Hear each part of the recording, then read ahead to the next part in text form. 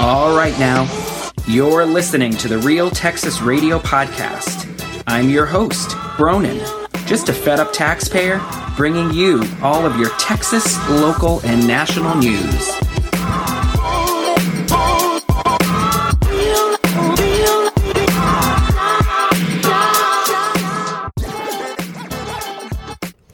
Welcome to the Real Texas Radio Podcast. I am Bronin, your host. Thank you for tuning in to another episode. Or, if you're joining the program for the first time, 1,000 welcomes. Please be sure to like, subscribe, follow on whatever platform that you are tuning in from. You can also catch me on Twitter at RTR_Bronin. Today on the show, I want to talk about the special session that Greg Abbott is calling this week for his school choice or school voucher program. And school vouchers, they have been discussed, I'd say probably in the last 15 years in education. And essentially, if you're not familiar with what a voucher is, it's essentially an amount of money, a certain amount of money. And typically, it's an amount that is less than what the state spends on a child to be in the public education system, or what the state would pay for the child to be in a charter school. So, for example, I think that Greg Abbott is looking for a voucher that's around $8,000, give or take maybe $1,000. Now, if you look at the tuition at the private schools, the private K through 12 schools, where in theory, an ordinary Texas parent would be able to send their child rather than the local public or independent school or the charter school that's probably broken and terrible. So the parent would take that $8,000 if they choose, and they would be able to apply it toward a private school education. Well, what's the problem? Well, the problem is $8,000 isn't going to fully cover the costs of that private school education, $8,000 per year or whatever it is. And who knows, maybe it will be adjusted every year, every few years to mitigate what is sure to be the rising costs at any of these schools. And do you know what this really sounds like to me? Well, I've got a lot of thoughts on the voucher program. As you know, I was a public school teacher in 2 different states, in one pretty tough district, under-resourced district, Jackson, Mississippi, for 3 years, and I taught in Dallas for 4 years in an independent school district. So there are a number of problems, the way that I see it, with these voucher programs. So first, it doesn't fully cover the cost. So who does that really benefit? If you are poor, or if you're working class and you think that you want to take advantage of a voucher, so let's say that you get the $8,000 for your kid, but the school costs $12,000. Okay, well, you might think to yourself, well, I can close that gap as a parent. I can use my income and I can close that gap. But do you know who these voucher programs are really going to support? It's the people who they can already afford the private school. They're already sending their kids to the private school. They want to live in Houston proper, or Dallas proper, or Austin proper, but they don't want to send their rich kids into the independent school districts or the charter schools with the unwashed masses. So they're already sending their children to the private schools with the uniforms, or the religious schools, right? They're sending their students to be with students just like them, basically preparing them to go to their expensive private college. And so all this is going to do is significantly discount the private school education for the wealthy or the upper middle class. So do you know what? Look into the Ken Paxton trial, right? Now, I don't know a whole lot about all the people there, but they're all rich white lawyers. Basically, everybody who participated in that was either a politician or a wealthy white attorney. And presumably, all of their children, they're going to private school. These lawmakers, right, who are going to be asked to pass this law. Now, the governor, Greg Abbott, he tried to get the voucher program through in the regular session, and it didn't work out. And he tried to get it through before getting the homestead exemption raised to $100,000, which that has a lot more logic behind it, in my opinion. Somebody who doesn't have children, by the way. So I would say that's my first big beef, is this looks like a bailout for the wealthy class, for the political class. That's what the voucher program looks like to me. The next problem, which I touched on a little bit, is don't we already have an enormous student loan debt crisis in the country? And the reason why we have the student loan debt crisis is because colleges know that ultimately the federal government is always going to bail out these students, is always going to provide these loans for their students, even if they're in a degree path that has little chance of being able to pay it off or pay it off within a reasonable time frame. So what is different? What do you think is going to be different now? Aren't we just basically enabling K through 12 private education to do exactly what their higher ed peers have been doing for decades? So how quickly is it going to be that a $12,000 or $15,000 per year private education is going to get to $30,000? And do you know what? I'm going to be honest. I didn't look up the figures on how much a private school costs in Texas. I didn't look up for a year. I know I come from Massachusetts, and the New England area is famous or infamous or notorious, whatever you want to use, whatever word, for having these tawny private schools that in boarding schools and boys prep schools and girls schools. And when I was a kid and a lot of my peers were getting ready to transition into some of these institutions, this is 20 years ago or more, they were going for 10 grand a year then. I think some of them are already up well over $30,000, $40,000 in the New England area. So I think the South, they would be cheaper now, but they will quickly catch up, and it will become this just out of control system, or all of these dollars will just be pulled out of the public schools, right? They already try to do a pilot program basically with the charters, and obviously that is expanded, so that way the charter schools now are quite mainstream, and most of them are very mediocre. Many of them underperform the public schools. What happened was somebody comes along with a great idea. There's some star, gets together with awesome teachers. They open up a charter school, but then all of a sudden, now they want to turn it into a network. Now they want to cross state lines. Now they want to open up nationwide. And you just can't replicate that kind of success in the education world, which is so localized, which is so specialized, which is so unique depending on where you go in the country. Now, that said, there is a case to be made, right? So just say, what if you are a working or middle class person and $15,000 is out of the question for you to send your kid to a private school, and maybe the options aren't great for you in your neighborhood in terms of public or charter schools, right? We see the horror stories. We see the videos all over the internet of kids being outrageous, getting physical with the teacher, beating each other up. We know that there is no reading going on in schools, in public schools. No public school that I have ever been in as an educator is there real reading going on. There's reading theater. There's lots of theater, but there's no real reading.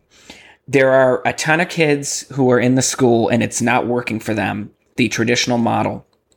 Putting a kid in a building for 8 hours a day and expecting them to sit for 90 minutes in a math class and then go sit for 90 minutes in a biology class and then go sit for 90 minutes in a writing class and then go sit for 90 minutes in a history class and get basically a 15 or 20 minute lunch break by the time they chase each other down the hallway and try to get a line into the line to get their food and sit down. They've got 10 or 15 minutes basically, and that's it. And there's no other breaks.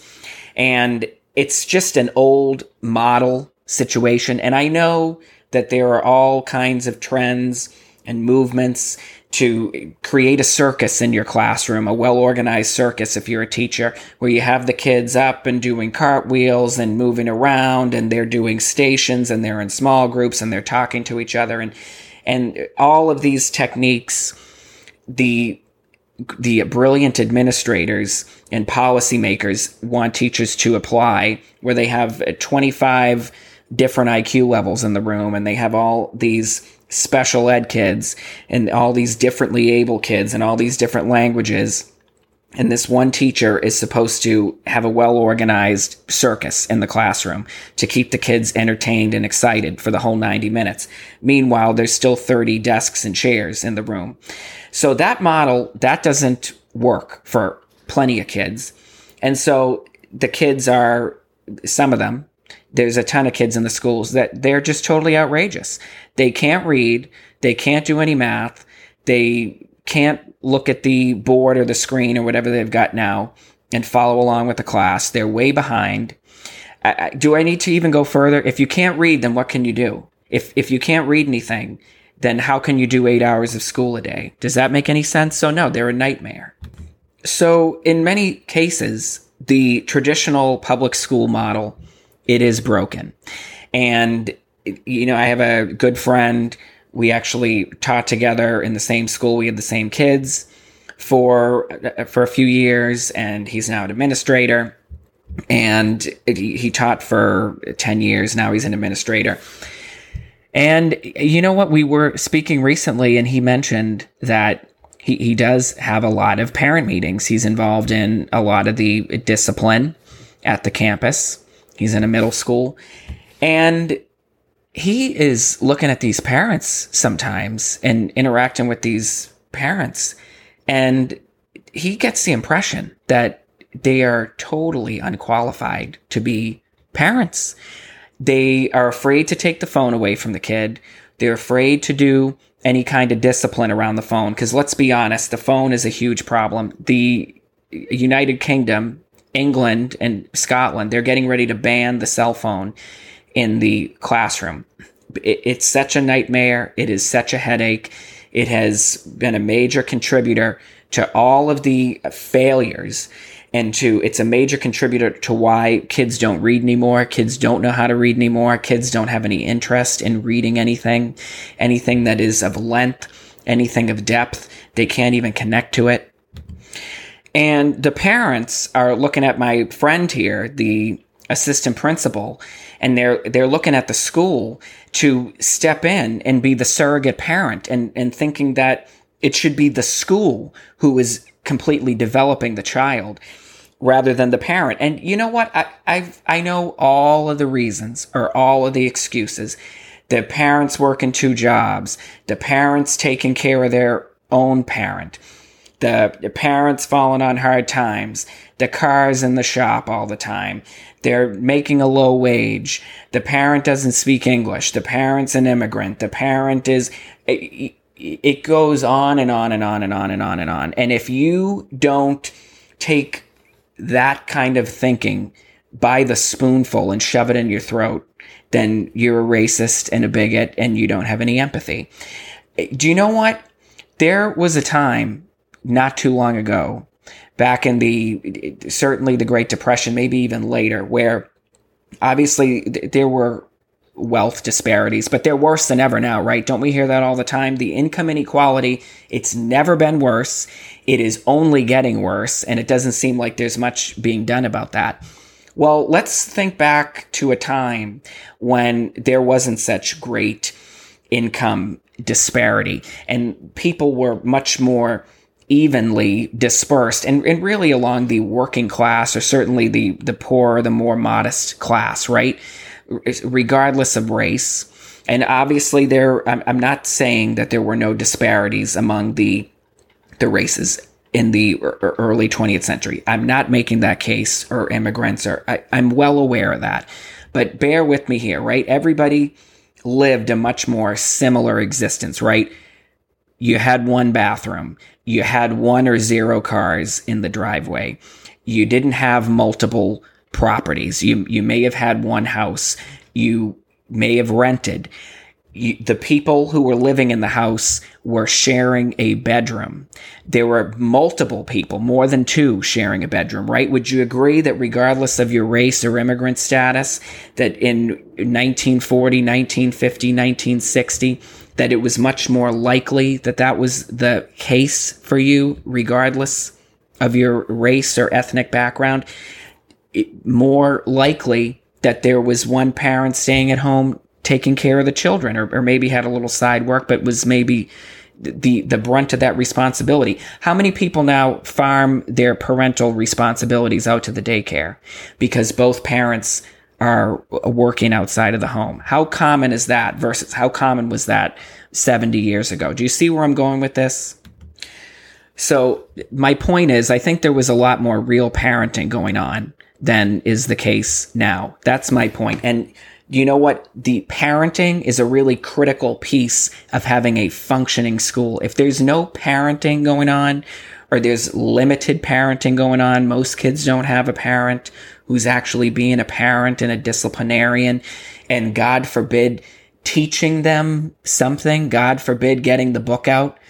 You can't read a book to your 3-year-old. Do you know that if every parent did that, if every parent read a story to their kid at night, and it doesn't matter what language it's in, by the way, whether it's Chinese or Spanish or Haitian Creole or Portuguese, doesn't matter what language it's in, because if you're still creating those same brain connections, you're still creating that development in the child's mind.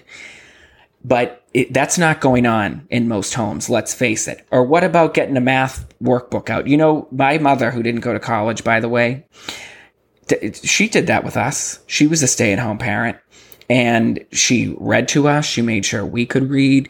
She would get out math workbooks, little basic little math. And so, you know, we could show up to the school and we all knew what day of the week it was, and right from left, and we knew colors and days of the week and things like that. A lot of kids show up and they have no clue. Well, you go into first grade and you don't know right from left, or the days of the month or the months in the year. You don't know stuff like that. Once you hit third grade, it is really, really, really difficult to catch up. If you go into third grade and you can't read, then all you are, you're an anvil in the sand, getting dragged by the system. And I'm not saying that if you're 15 and can't read, that it means that you're never going to be able to read and you're never going to find success. I'm not saying that at all, but I will go ahead and say that people who do reach that success, if you are 15 and you can't read, that you're a statistic. You are. Malcolm X, he couldn't read until he went to jail. By the way, I went to high school on Malcolm X Boulevard in the neighborhood where Malcolm X grew up. He wasn't born in Boston. I'm not sure where he was born. Maybe Missouri. I'm not certain. But he grew up in Boston. He spent his formative years there. And he went to jail in Boston.